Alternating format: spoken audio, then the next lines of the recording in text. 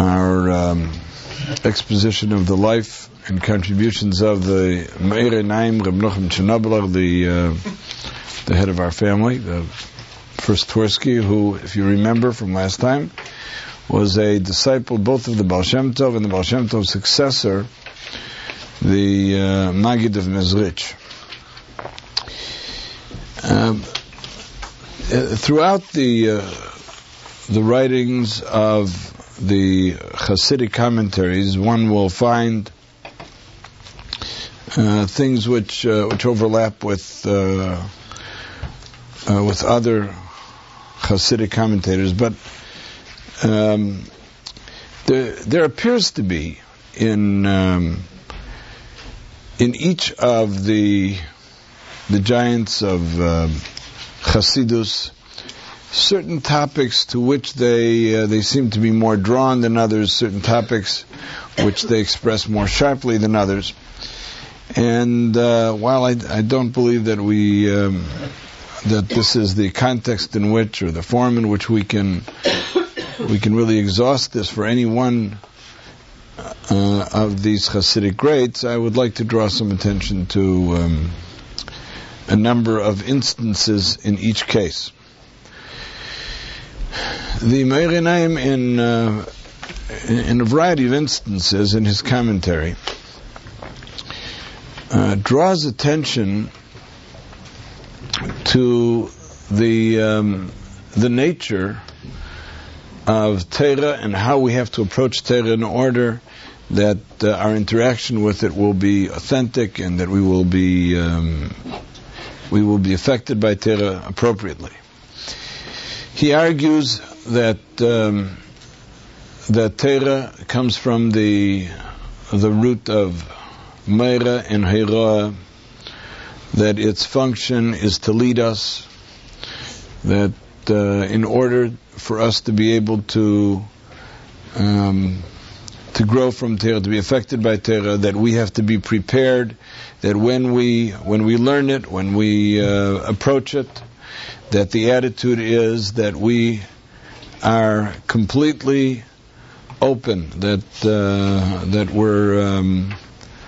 we're pliable, that we're responsive to wherever Torah will direct us, and that the very first step in having an authentic relationship with Torah is that we open ourselves to it in a very genuine and honest way. But he goes on to say that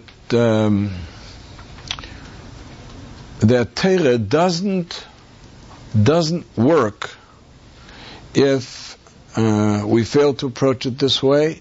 That is, that there's the attitude that somehow, to draw upon the words of Chazal, which he mentions, Barasi Yetzer Hara, Hashem is quoted as as saying, I created the evil temptation, I created the Yetzer Hara, Barasi Torah Tavlin. So the antidote to that is Torah. So he says, and we find many people who he says are great scholars in Torah. Nonetheless, their Yetzer Hara seems to be very intact. They seem capable of doing some very evil things, some very nasty things, some very wicked things. So, for example, he says in Parshas Yisrael, "V'hinei einenu rayos, kama anoshim lemdei Torah bepilpul gadol." He says, and our own eyes see many people who study the Torah and are extremely proficient in it,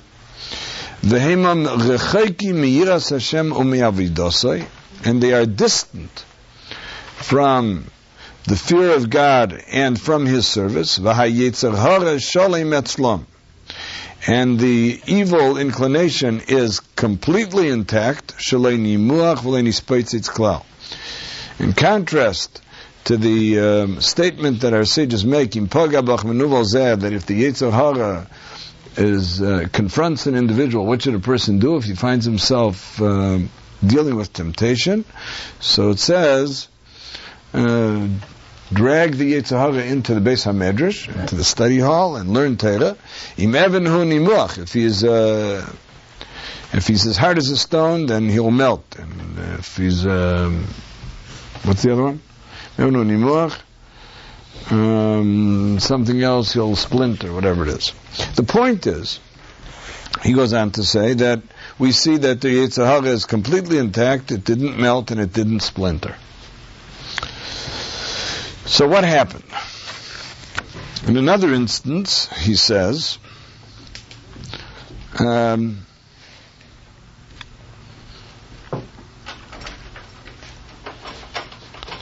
it's possible, he says, for someone to be a lamdan ubaki b'halachos, that he will be a very adept Torah scholar who knows things extensively and in depth, and he's conversant in the halachas, but there's something desperately wrong with him.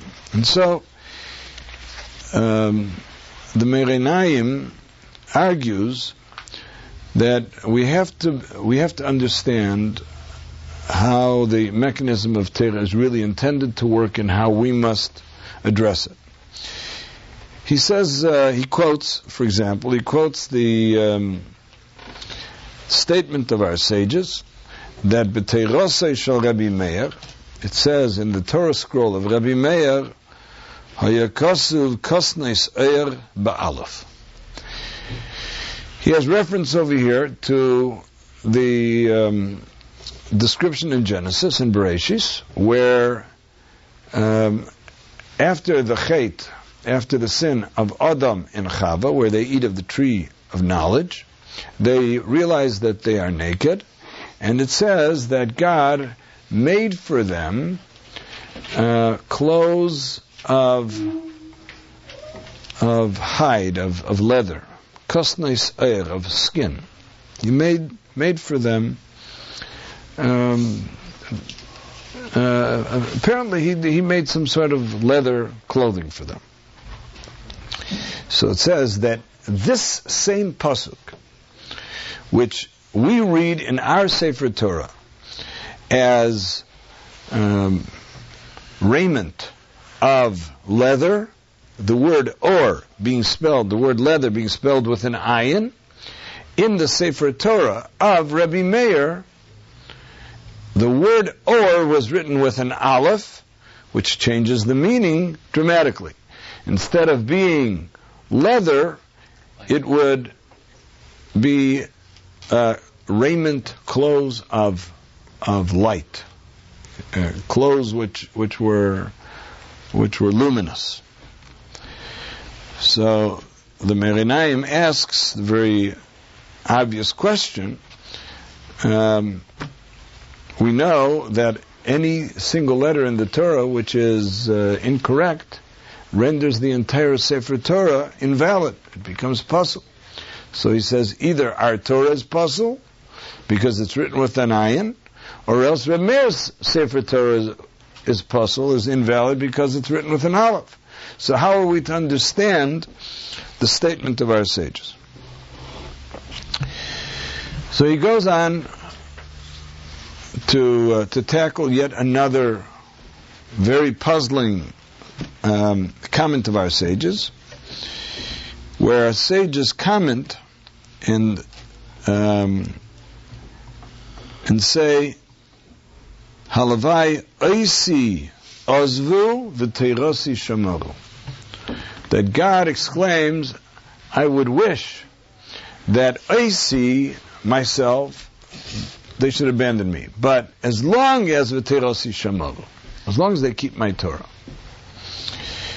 The implication being that there is such force and such power in Torah that even if Klal Yisrael studies Torah in a way which is somehow bereft of the divine authority behind it. Nonetheless, the glow, the radiance, the power, the force of Torah will reclaim them. It will influence them beneficially, and they will be restored. So that's how generally that we understand the statement. But the Meir Einayim is unhappy with that. So he goes on to say as follows: that from the very beginning of creation, the earliest creation to which the Torah alludes is the creation of light. And God proclaimed, "Let there be light," and there was light. Now, our sages over here make a very important observation. In every other instance where there is a declaration of creation in the 7 days of creation, it indicates, and it was so. That's what it says. And God said, "Let there be," and it was so. The exception to this rule is the first day. And God said, "Let there be light," and it doesn't say, "and it was so." It says, "and there was light." So our sages want to know, why is this creation different than all other creations? To paraphrase what we do at the Seder. Why is the first day's creation different? So our sages respond that whereas in every other day of creation, when God said, "Let there be something," that something emerged as God had intended it to emerge. Not so the first day. The light which God sought to create, upon creating it, He saw that it was so powerful that an individual could utilize it to transcend time, to transcend space. It was a light with which one could see from one end of the world to the next, from the beginning of time to the end of time, and He saw that the wicked would abuse that light. And so He was forced to conceal it for the righteous in the time to come. Therefore, in the first day of creation, when God said, "Let there be light," what He intended was for this very powerful, this very spiritual light, which accepted no barriers. And what came out was that He had to create a different kind of light, a physical light. And so that second light is the one which is referred to by the statement, "and there was light." And God said, "Let there be light," refers to the more powerful light, that which is concealed for the righteous in the time to come. And there was light, in contrast to "and it was so," because it wasn't so. So the "it was light" refers to the fact that a far lesser light was granted to the world. And so the Meir Einayim asks, where did God hide it? The first light of creation, the powerful light. Where did God conceal it? Is it something that we are destined only at the very end of time when God will eradicate evil? Is that the very first opportunity that we will have for the righteous to be able to indulge that light?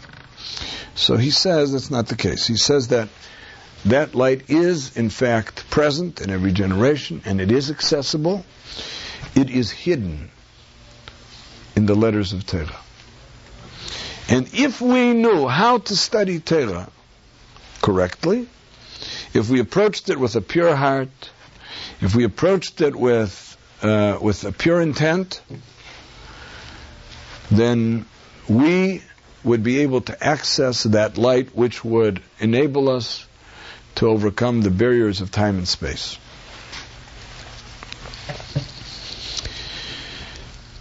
And he says that this is what our sages meant when they informed us that in the Sefer Torah, with the Torah of Rebbe Meir,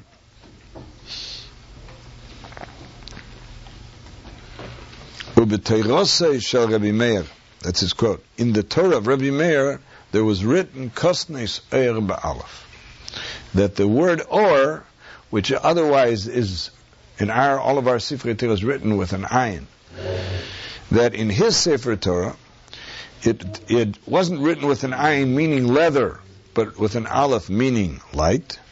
He says that Rabbi Meir's capacity to inspire, Rabbi Meir's capacity to teach in the most profound and the most transforming way was such that he illuminated the hearts and the minds of his disciples such that when they looked at all of the letters of Torah, they were introduced to the light behind the letters, to the Eir HaGanuz, to the concealed and luminous presence of God's wisdom. And he says that's the meaning, that with his Torah, when they looked, in other words, in his Sefer Torah, if you looked at the letters in his scroll, it said Kosnos Or with an ayin. But when you looked at the letters of his Torah, what you saw was what was behind the letters. You saw that there were oceans of wisdom. There was an infinite light behind them. And so he taught them how to access that Or HaGanuz.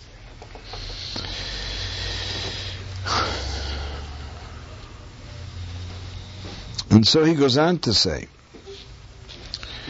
that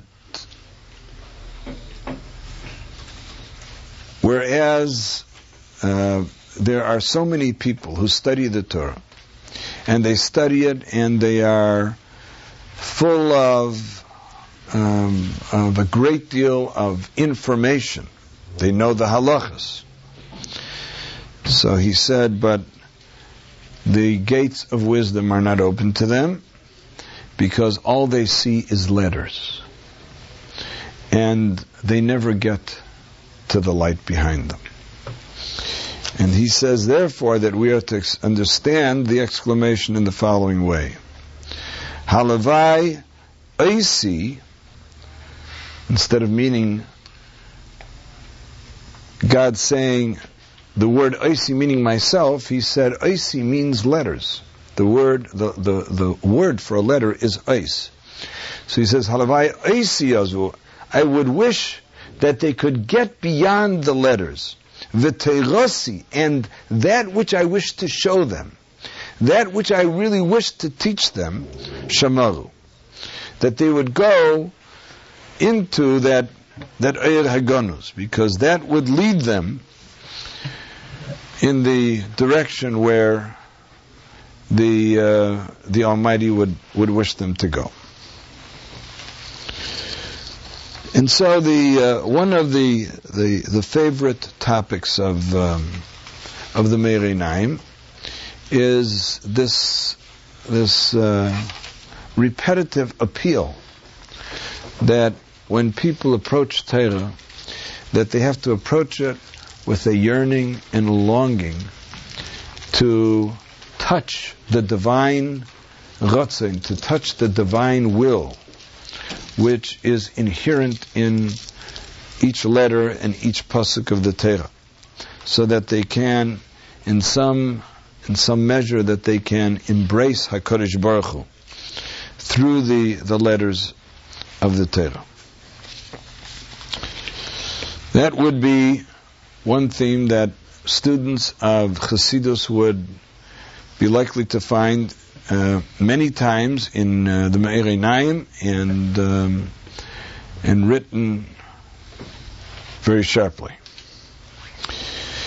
A second topic, which it seems to me that one finds with greater frequency in the writings of the Meirei Naim, is a concept which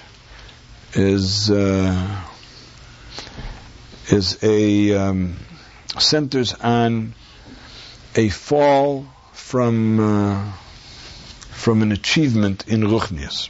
And he talks about the fact that a person is a growing, aspiring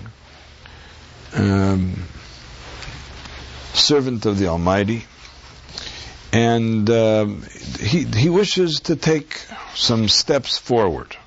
He wishes to go to new achievements, to new sensitivities.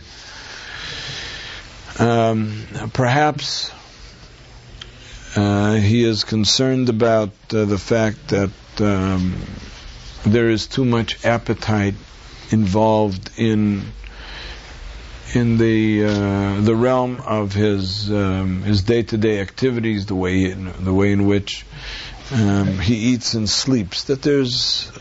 He would like to be able to rise above those appetites, so that there would be more of a sense of kedusha, of holiness, involved with those activities.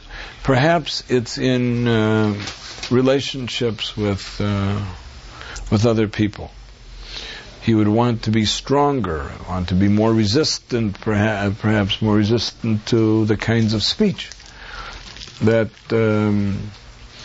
flow between people. He wants to be more resistant to Lashon Hara, wants to be more resistant to Dvarim B'Telim, things which are just idle chatter, which have no particular purpose other than just wasting time. In whatever expression of life, an individual wants to take a step upwards. And one discovers that in that aspiration, that they begin to work at it, and it seems as though they can't make it. It's just as though they've kind of hit a brick wall. They're all fired up. They've learned about it. They've read anecdotes or heard stories about great tzaddikim who have in fact occupied that kind of consistency, or that level of zehirus, that level of caution and attention. And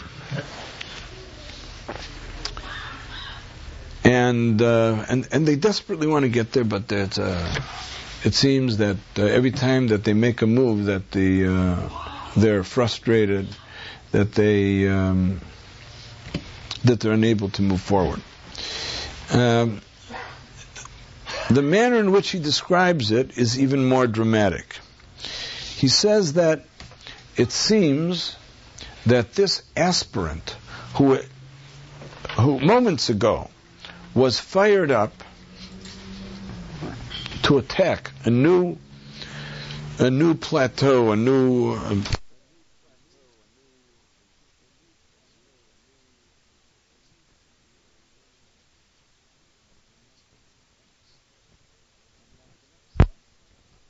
I'm not connected. What? Chernobyl. He's the first Chernobyl. What's this name? What is it called? Me'or Einayim. Is that his name, or is that his book? That's the name of the book. Me'or Einayim is the. Well, I know that. I figured that, but that's who you're talking Me'or about. Einayim. Yeah, we're talking about Reb Menachem Chernobyl, who's the author of this sefer called Me'or Einayim, and many people don't refer to him as Reb Menachem Chernobyl. They will refer to him as the Me'or Einayim. They refer to him as a great many other authors. So the Me'or Einayim describes this in even more dramatic terms. It's not only that he hits a barrier, it's that somehow it's almost as though his breath has been taken away. He finds that he's listless. He finds that all of his former excitement about wanting to climb mountains is gone. He finds that there's a certain lethargy, a certain almost a certain despair, that kind of, here I was excited, I was filled with energy, I wanted to achieve so much, and I don't care anymore. I just don't have the excitement and the sense of adventure anymore, and I don't want to accomplish, and I just don't.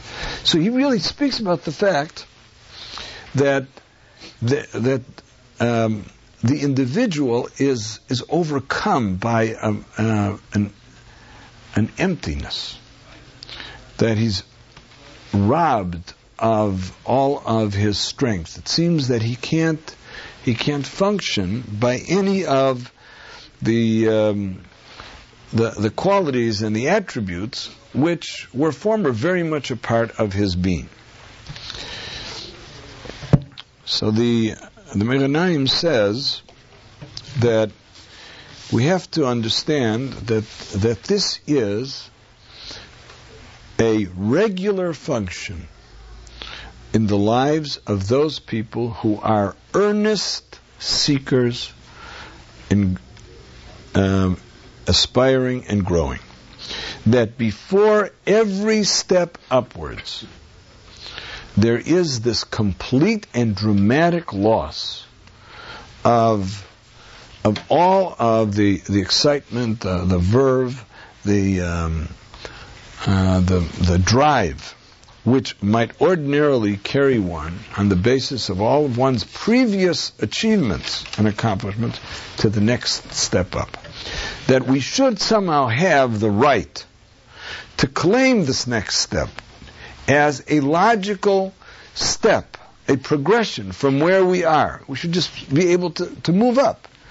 In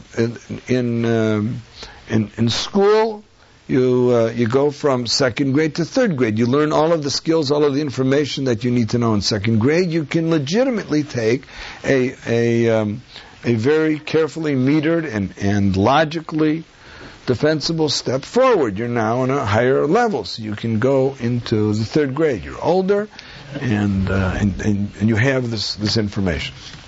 You can do it naturally. But if suddenly someone were to take away everything that you've achieved between kindergarten and second grade, and you have to step into third grade without having any of the things that you've learned, it would be an impossible task. But he's suggesting that in the spiritual realm, that something of this is what is taking place. That a person is called upon to move into this next level of spirituality without the energy, without the abilities that he has developed over a lifetime, and that repeats itself each time. How long does that feeling last? As long as you allow it to. Some people allow it to last forever. He says that some people are dissuaded. He said that many people are claimed that they're swallowed by this despair and by this entropy, by this overwhelming sense of I can't go anywhere, and I just don't seem to care anymore. And he says a lot of people get lost there. He calls it, in one instance, a form of death.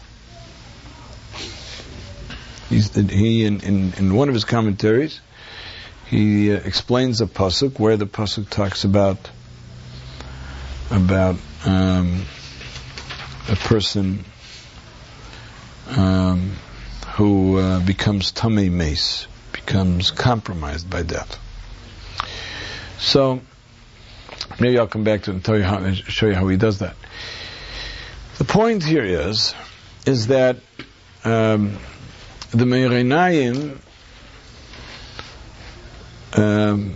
describes this paradigm as being the paradigm of authentic spiritual growth. That's the way it has to work. He says that it follows the basic dynamic of that first there's night and then there's day. That you don't go from light to light, from day to day. You don't go from morning to morning. You go from darkness to morning, you go from, or darkness to light, you go from night to day. And that in order to be able to go to light, you're going to have to go through this valley, this shadow of death.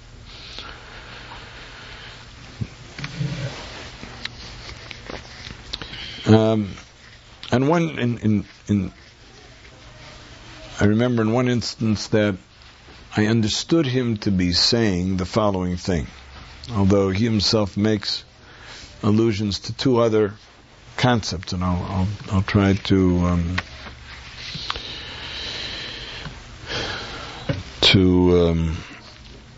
explain them as he explains them.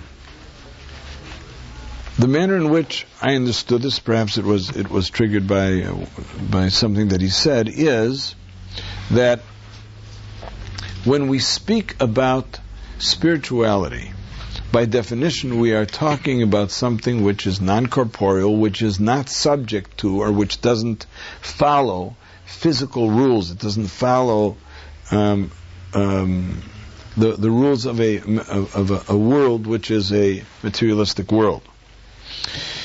In a world which is a physical world, where there's a very lawful and a very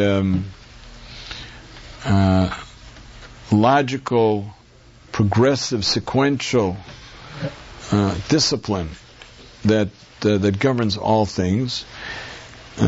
Second grade follows first grade, third grade follows second grade. Every achievement is built upon the next. You step fairly effortlessly from one level into the next, because you build upon the foundations that you've already claimed. But in the spiritual world by definition is something that doesn't belong in our conventional frame of reference. It transcends all of these lawful relationships. How can someone who is in a physical body, who lives by all of the physical restraints which govern everything that we do, how do we access these spiritual realms, these achievements in a world which is essentially a world of the infinite? How do we get there? What he suggests is that the only way in which we can get there is if we are willing to destroy our boundaries in pursuit of that which is boundless. In other words, this concept called Mesiras Nefesh, the concept of someone who loves something, who yearns for something, who wants something so much that he refuses to accept any restraints. Logically, I feel eviscerated. I feel I have no energy. I can't move forward. I feel paralyzed. I feel unable. I feel inadequate. I can't do it. But I want it so much. I yearn for it so much that I refuse to accept those constraints. And I move forward and push against all of these inadequacies and all of the things that imprison me and bind me with this inner compelling drive, which is a product of my yearning and my choice, which says, I don't care. I'm going to continue to give everything I can. If it means that I don't eat, that I don't sleep, that I have to give up worldly acquisitions, that I have to sacrifice things that I find entertaining and fun, whatever. But this is the most important. It's only when we have focused with such force of concentration, it's only when we have given ourselves over to this level that we wish to be at, with such self-sacrifice, that we destroy these boundaries of limitation. And when the Almighty sees that we want it that badly, then the logic is, when you you break your own boundaries, I can give you that which has no boundaries. When you destroy the normal constraints because of this profound yearning, at that point, the spiritual has a kindred. It has a legitimate bond with the individual who acted in a non-physical, in a non-restrained fashion. But the Me'er Einayim himself speaks of these other two concepts. One is the necessity to experience darkness before one can experience light, and that there can be no light unless we are willing to tolerate the darkness and move through it. And perhaps that was what inspired the way in which I understood the Me'er Einayim. And the second is something which he explains in a very interesting way. There's a concept in Chassidus which describes everything that comes into a person's sphere of activity as relevant to his neshama. So it's not only, for example, that it's bashert that we marry whom we marry. In other words, the Almighty proclaims 40 days before the formation of the child, so and so will marry so and so. So we understand that's bashert, that's declared by heaven, decreed by heaven. It's infinitely more than that. All of the objects which come into our lives, if a person is rich, if a person is poor, the particular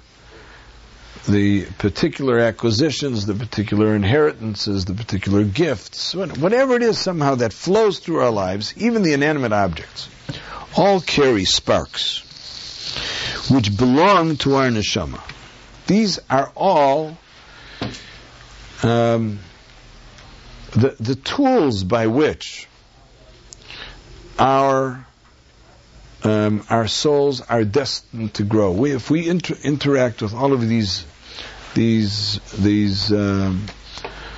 different objects that come through our lives, and we do so in a manner which reflects the divine wisdom as incorporated in Torah, then every time we do something with whatever we have that makes it an instrument of spirituality, we liberate these divine sparks that are related to our neshama, so that people are born with and go through lives with all kinds of attachments that have their name on them.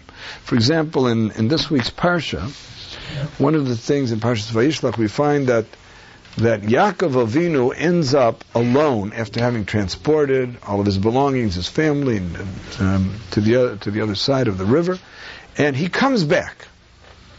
All alone, he comes back, and it's at that point that he comes back that he is confronted by the heavenly delegate of the Sar Shel Esav, the personification of evil, who struggles with Yaakov all night.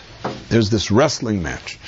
And when the angel sees that he cannot prevail, that's finally when he gives up and where he confers this name Yisrael upon Yaakov. So our sages ask the question, what prompted Yaakov to go back over the river to end up all alone? Well, why didn't he just stay with his family? I mean, he transported them. Why did he come back? So they say that he remembered that he left some small jars, some little jugs. He came back to recover those pachim ketani. And apparently, this was such a significant act that although the Sar Shel Esav was never drawn to challenge Yaakov before, despite the fact that Yaakov had till now had accomplished great things in the spiritual world, but this was the point at which he knew he had to have it out with Yaakov, because if he didn't have it out with Yaakov, all was lost. And he ends up confronting Yaakov in this epic battle.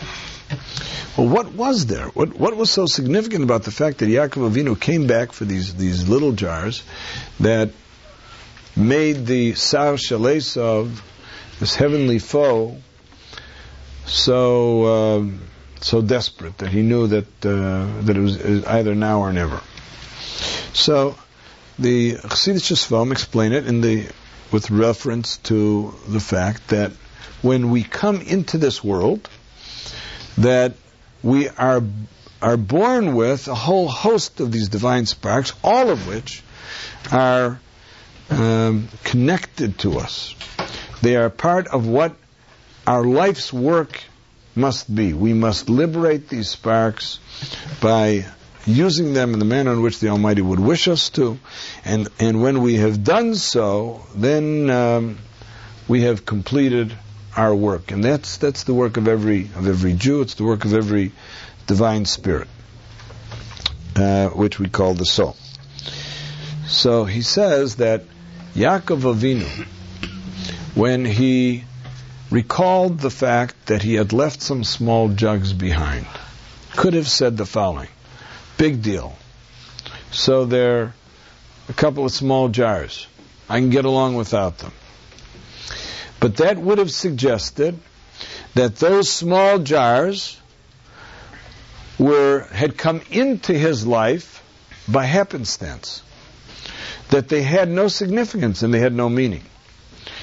And Yaakov understood that there is no such thing as happenstance, but that there was a providence which gave significance and meaning to everything in our lives.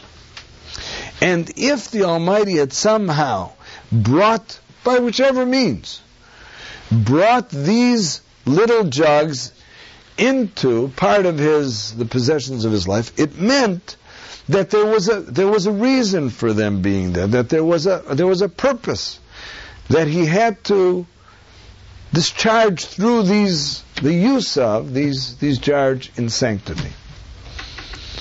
And so when he recognized the significance of these little jars and the fact that they were an expression of Hashgacha and that they were an extension of the sparks of his own soul, that a human being is a serious entity, that there's very serious work to do, and it's manifested in ways large and small, he came back for those little jugs. And when the Sar Shel Esav, when the force of evil saw the extent to which this Jewish nation was going to be dedicated to the concept of Hashgacha Protius, to the concept of divine providence, to the fact that there are no accidents, to the understanding that we must use everything in our lives in a sacred way,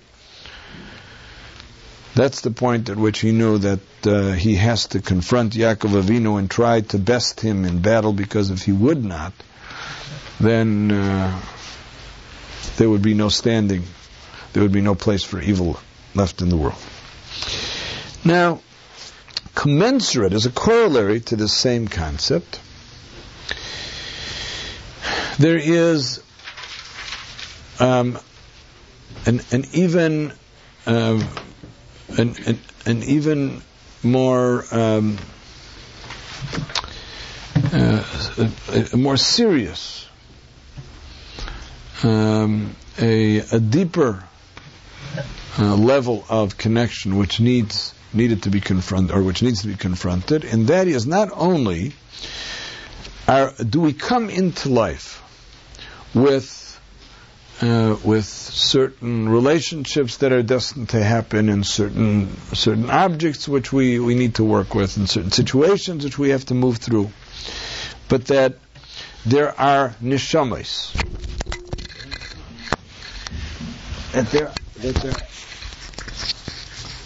that there are souls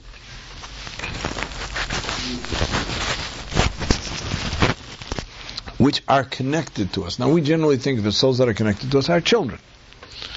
That we are responsible for these neshamas. We are responsible for the well-being of our children. We have to teach them, we have to encourage them, we have to support them, we have to direct them. The Sivrei Chassidus indicate that there are many souls which are unseen, which, for reasons that go back to the very creation of the world, have been consigned to our care. These may be individuals who lived centuries ago, whose lives were very pedestrian, whose lives were perhaps such that they were wanting in a great many significant ways, and there is a very legitimate relationship, a very legitimate connection between ourselves and these souls, and that they wait for us to be able to elevate them. One of the ways in which these neshamas are elevated is that when we prepare to move to a higher level of avodah,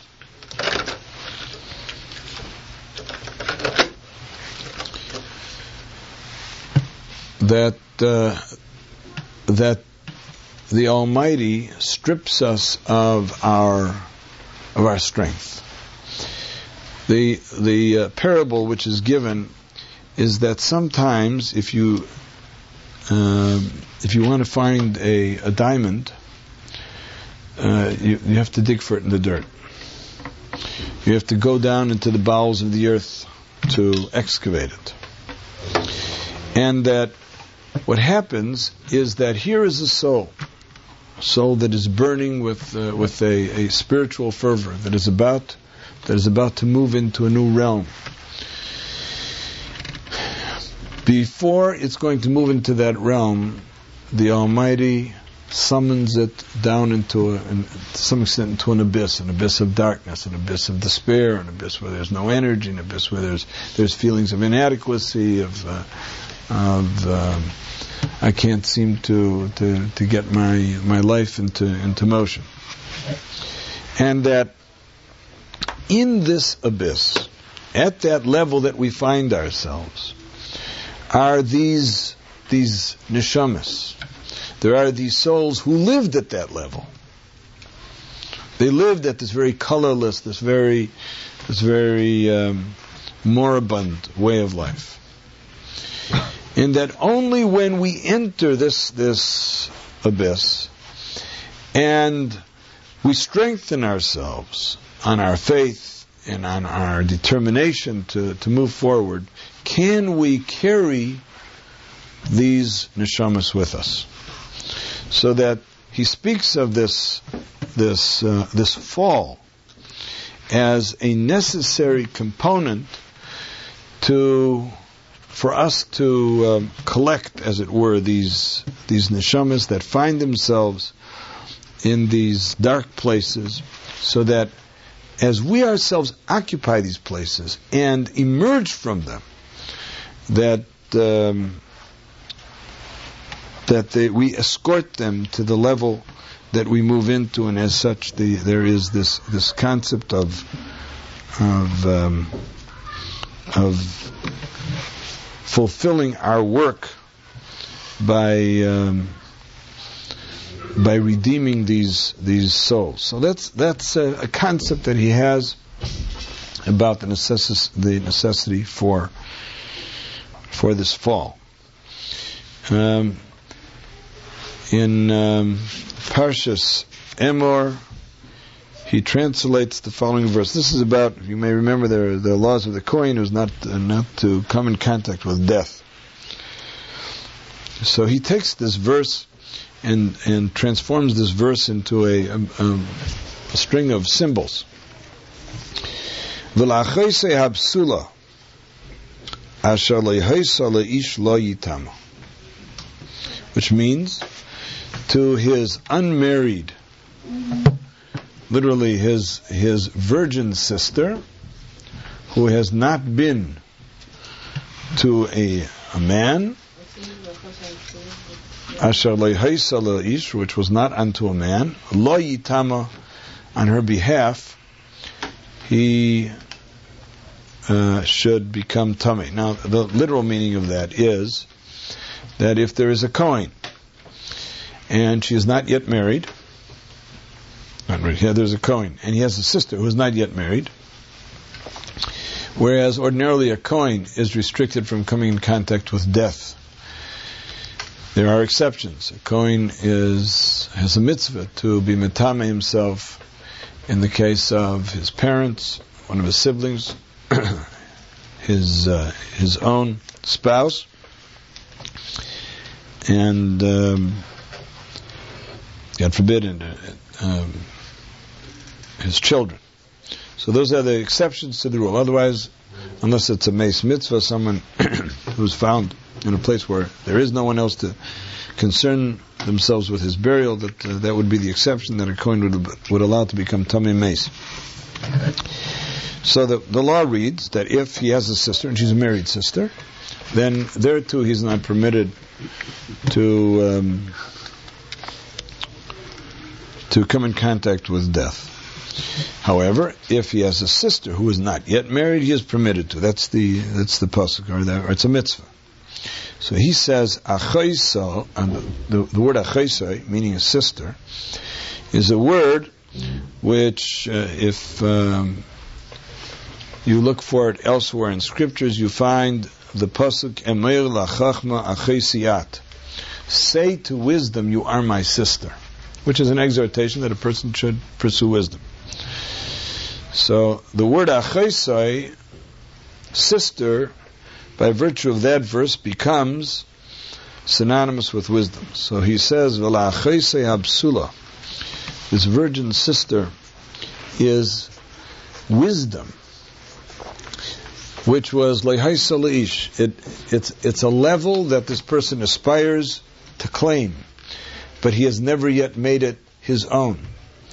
So for that, to be able to achieve that achaisei absula, to be able to accept that as yet unclaimed level of wisdom, for that purpose, lo yitama, for that purpose, he's going to find himself compromised by death. He's going to find himself in this deep chasm of darkness, where he's going to feel like all the lights went out.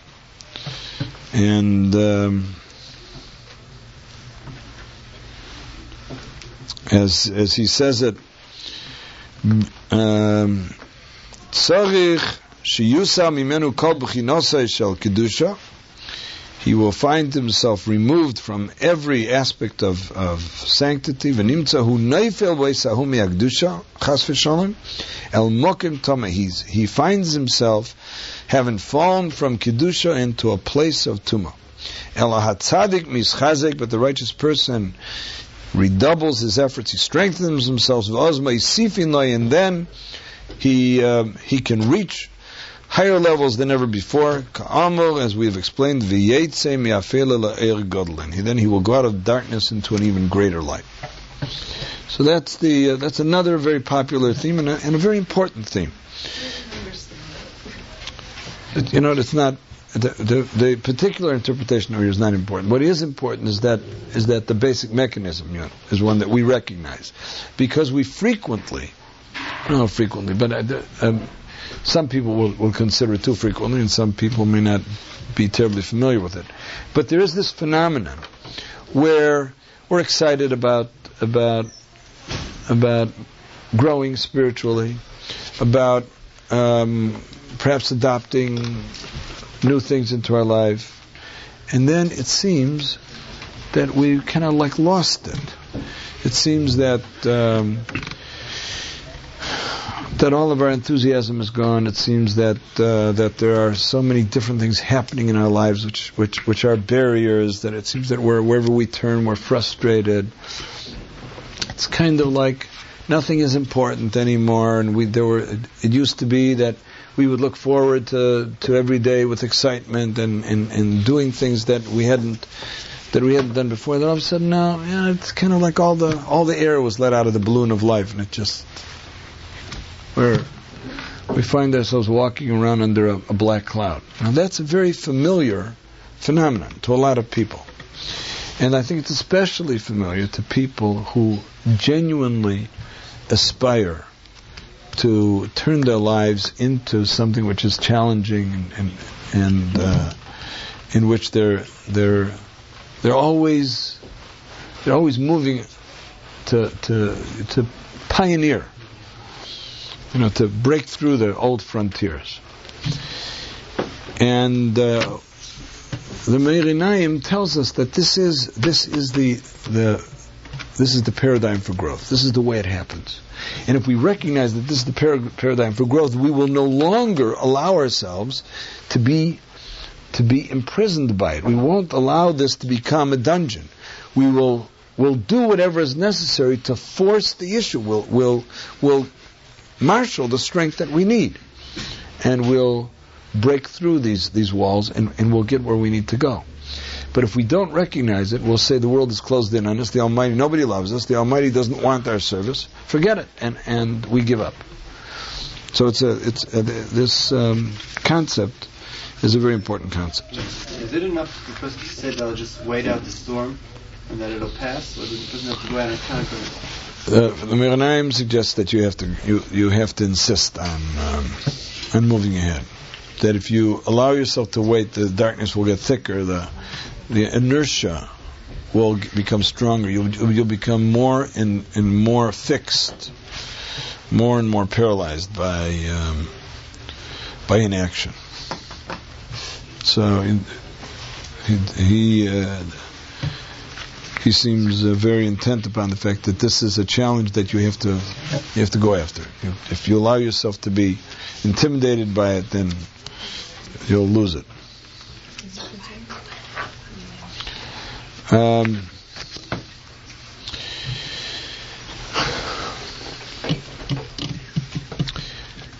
A third very popular theme with the Meir Einayim is a concept of Halois Hamidus, which I referred to when we were discussing the foundations of Chassidus.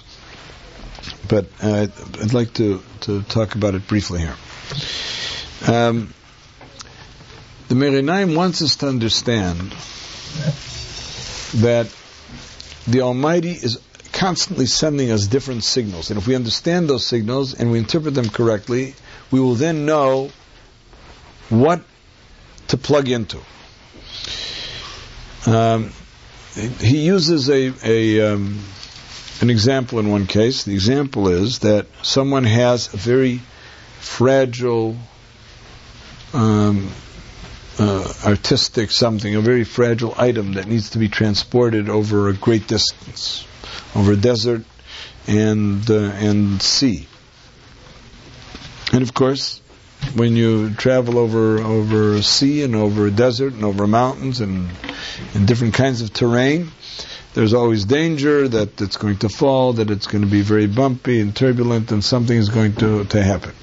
So you take this very fragile, this very magnificent, whether it's a gem or whatever it is, and you pack it up so that the item itself might be relatively small, but in order to protect it, so you put in all kinds of stuff around, all kinds of cotton and all kinds of cloth and all kinds of, what do you call those little styrofoam things and whatever. You put in all kinds of stuff. So it may be, by the time you're finished, depending, again, on its great value and how fragile it is, how delicate, how sensitive it is, you may end up with some humongous container. A container which is full of things which are essentially worthless, with the exception of that which it holds and which it protects. in its center. That is priceless. So he says that when the Almighty created the world, He created the world with midos. He created the world literally with measures, but attributes. There are oilimus, there are worlds, spheres, supernal sources of great preciousness. There is an olam ahava, there is a world of love. There is an olam hayira, a world of fear. What kind of fear? Referring to the kind of awe and reverence that one has in the presence of the Master of the world, when one recognizes the grandeur of the divine. There's fear and trembling. There's awe. So there are oilimus. There are these worlds which there's a world of great of beauty. There's a world of netzach. There's a world of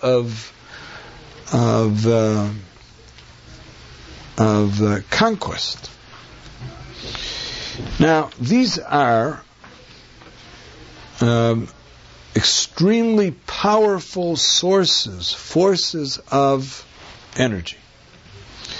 And the Almighty would like us to be able to access them. The Almighty wants us to be able to enter this world of love, to enter this world of awe, to enter this world of conquest, or the world of beauty, and to use these things in ways which will enable us to soar, to be elevated, to come close to Him.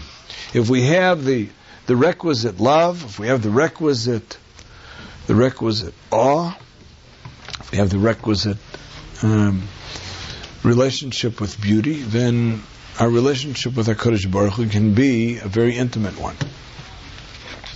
But what do you do when man is busy plodding around the earth with his feet of clay, and he's got these very demanding kinds of appetites, and here he's got to earn a living, and here he's cold, and here he's hot, and here he's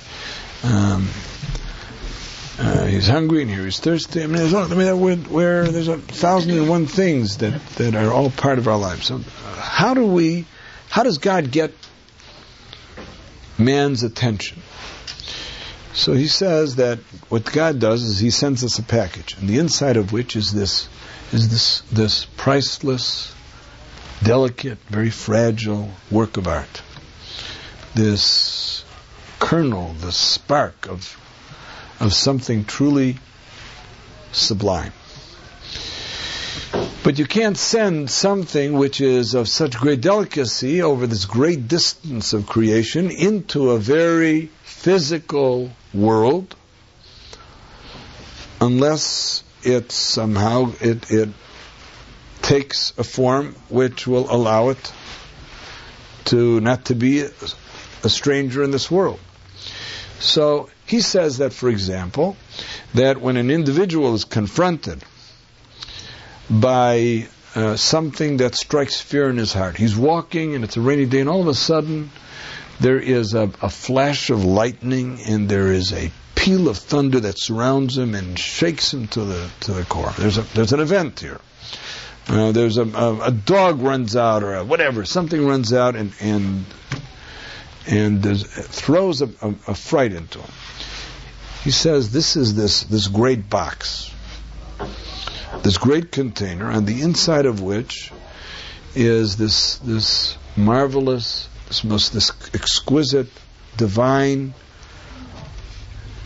spark, which comes from the world of awe, the supernal world of awe.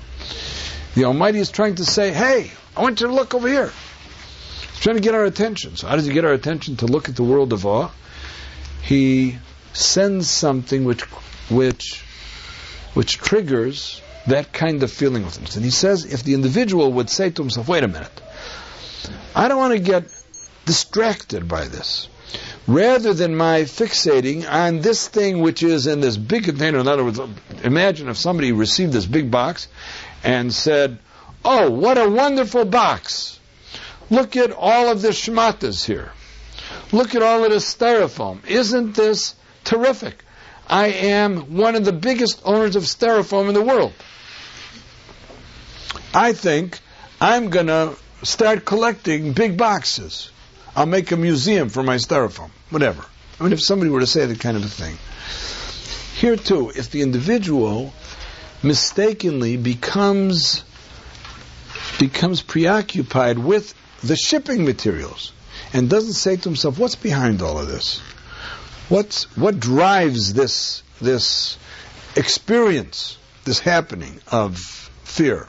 Or, another example, a person suddenly finds himself drawn into a situation in which there is a temptation, a love for something. It may be food. It may be a sexual attraction. Drawn to a handsome man, a beautiful woman, whatever. And he says to himself, okay, this is something that I desire. And he becomes completely preoccupied with the desire. This is an individual who is focusing on the container, on the styrofoam, when in reality, in the most sublime precincts of creation, this experience draws its energy from the world of love. And it's as though the Almighty were saying to him, hey, down there is a higher love. There is a greater love. There is a greater awe.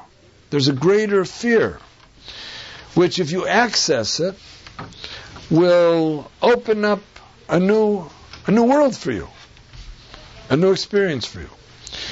So he says that all of these things that go through our lives, which we could deal with in the very limited way in which we discover them, in which we interact with them, are really messages from above, saying, don't get involved with, you seem to be very busy with how beautiful this car is going to be, how beautiful your furniture is going to be, how beautiful your silver is going to be, how beautiful your person is going to be, how beautiful your clothes are going to be.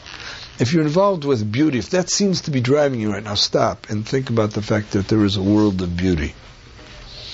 And that beauty is something which carries us into the consideration of the symmetry of everything divine. To think about the Olam HaTiferes. To use beauty in ways which will enable us to concentrate that beauty and focus that beauty on the things in our lives which relate to our service of the Almighty. So instead of being busy with investing all of our efforts in these limited forms of beauty, we're busy turning them to trying to make our mitzvahs beautiful, and to trying to turn every which way in which we express ourselves, the words that we use, and the every tool that becomes a spiritual tool to be one in which we bring beauty to those things. Or, for example, Netzach.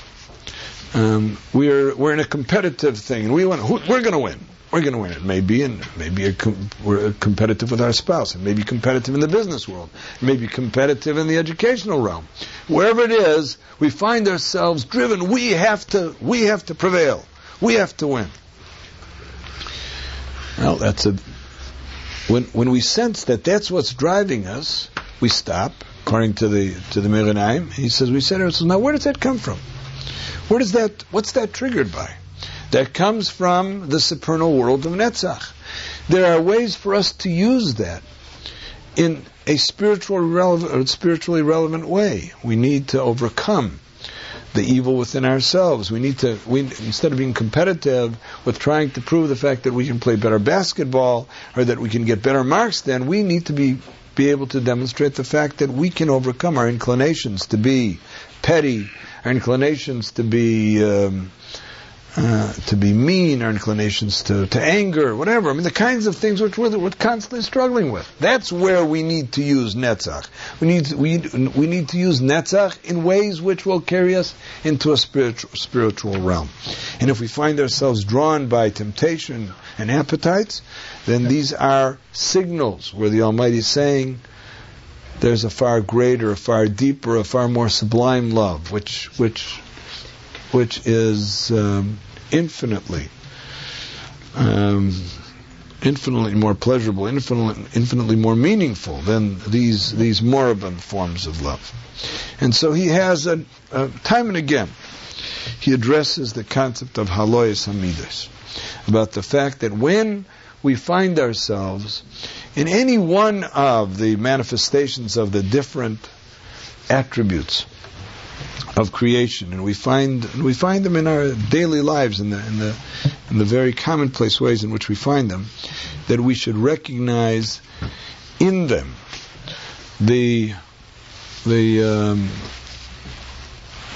reflections of a higher source, where the Almighty is really trying to draw our attention. He's calling out to us. He's clapping as Kaviochel. He's clapping his hands and saying, "Pay attention. There's a greater experience here for you." Does it take a certain degree of sensitivity or sophistication? Okay. So we learn about them and we try and we struggle with it, and at first 99 times out of 100 we won't be able to do it, but one time out of 100 we'll kind of focus on it, and in one case he actually makes an assurance.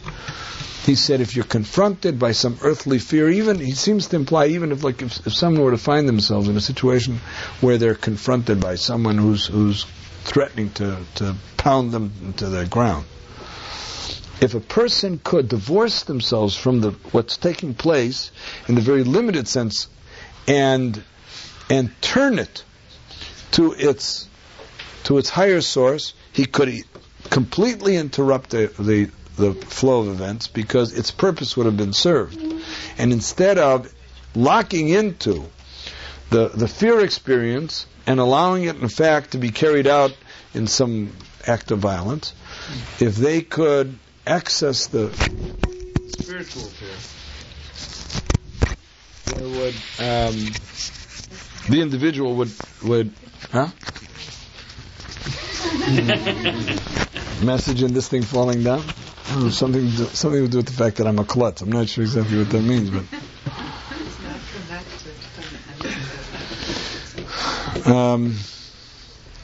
the whole concept is one of nefila. The whole concept of one where something fell from on high.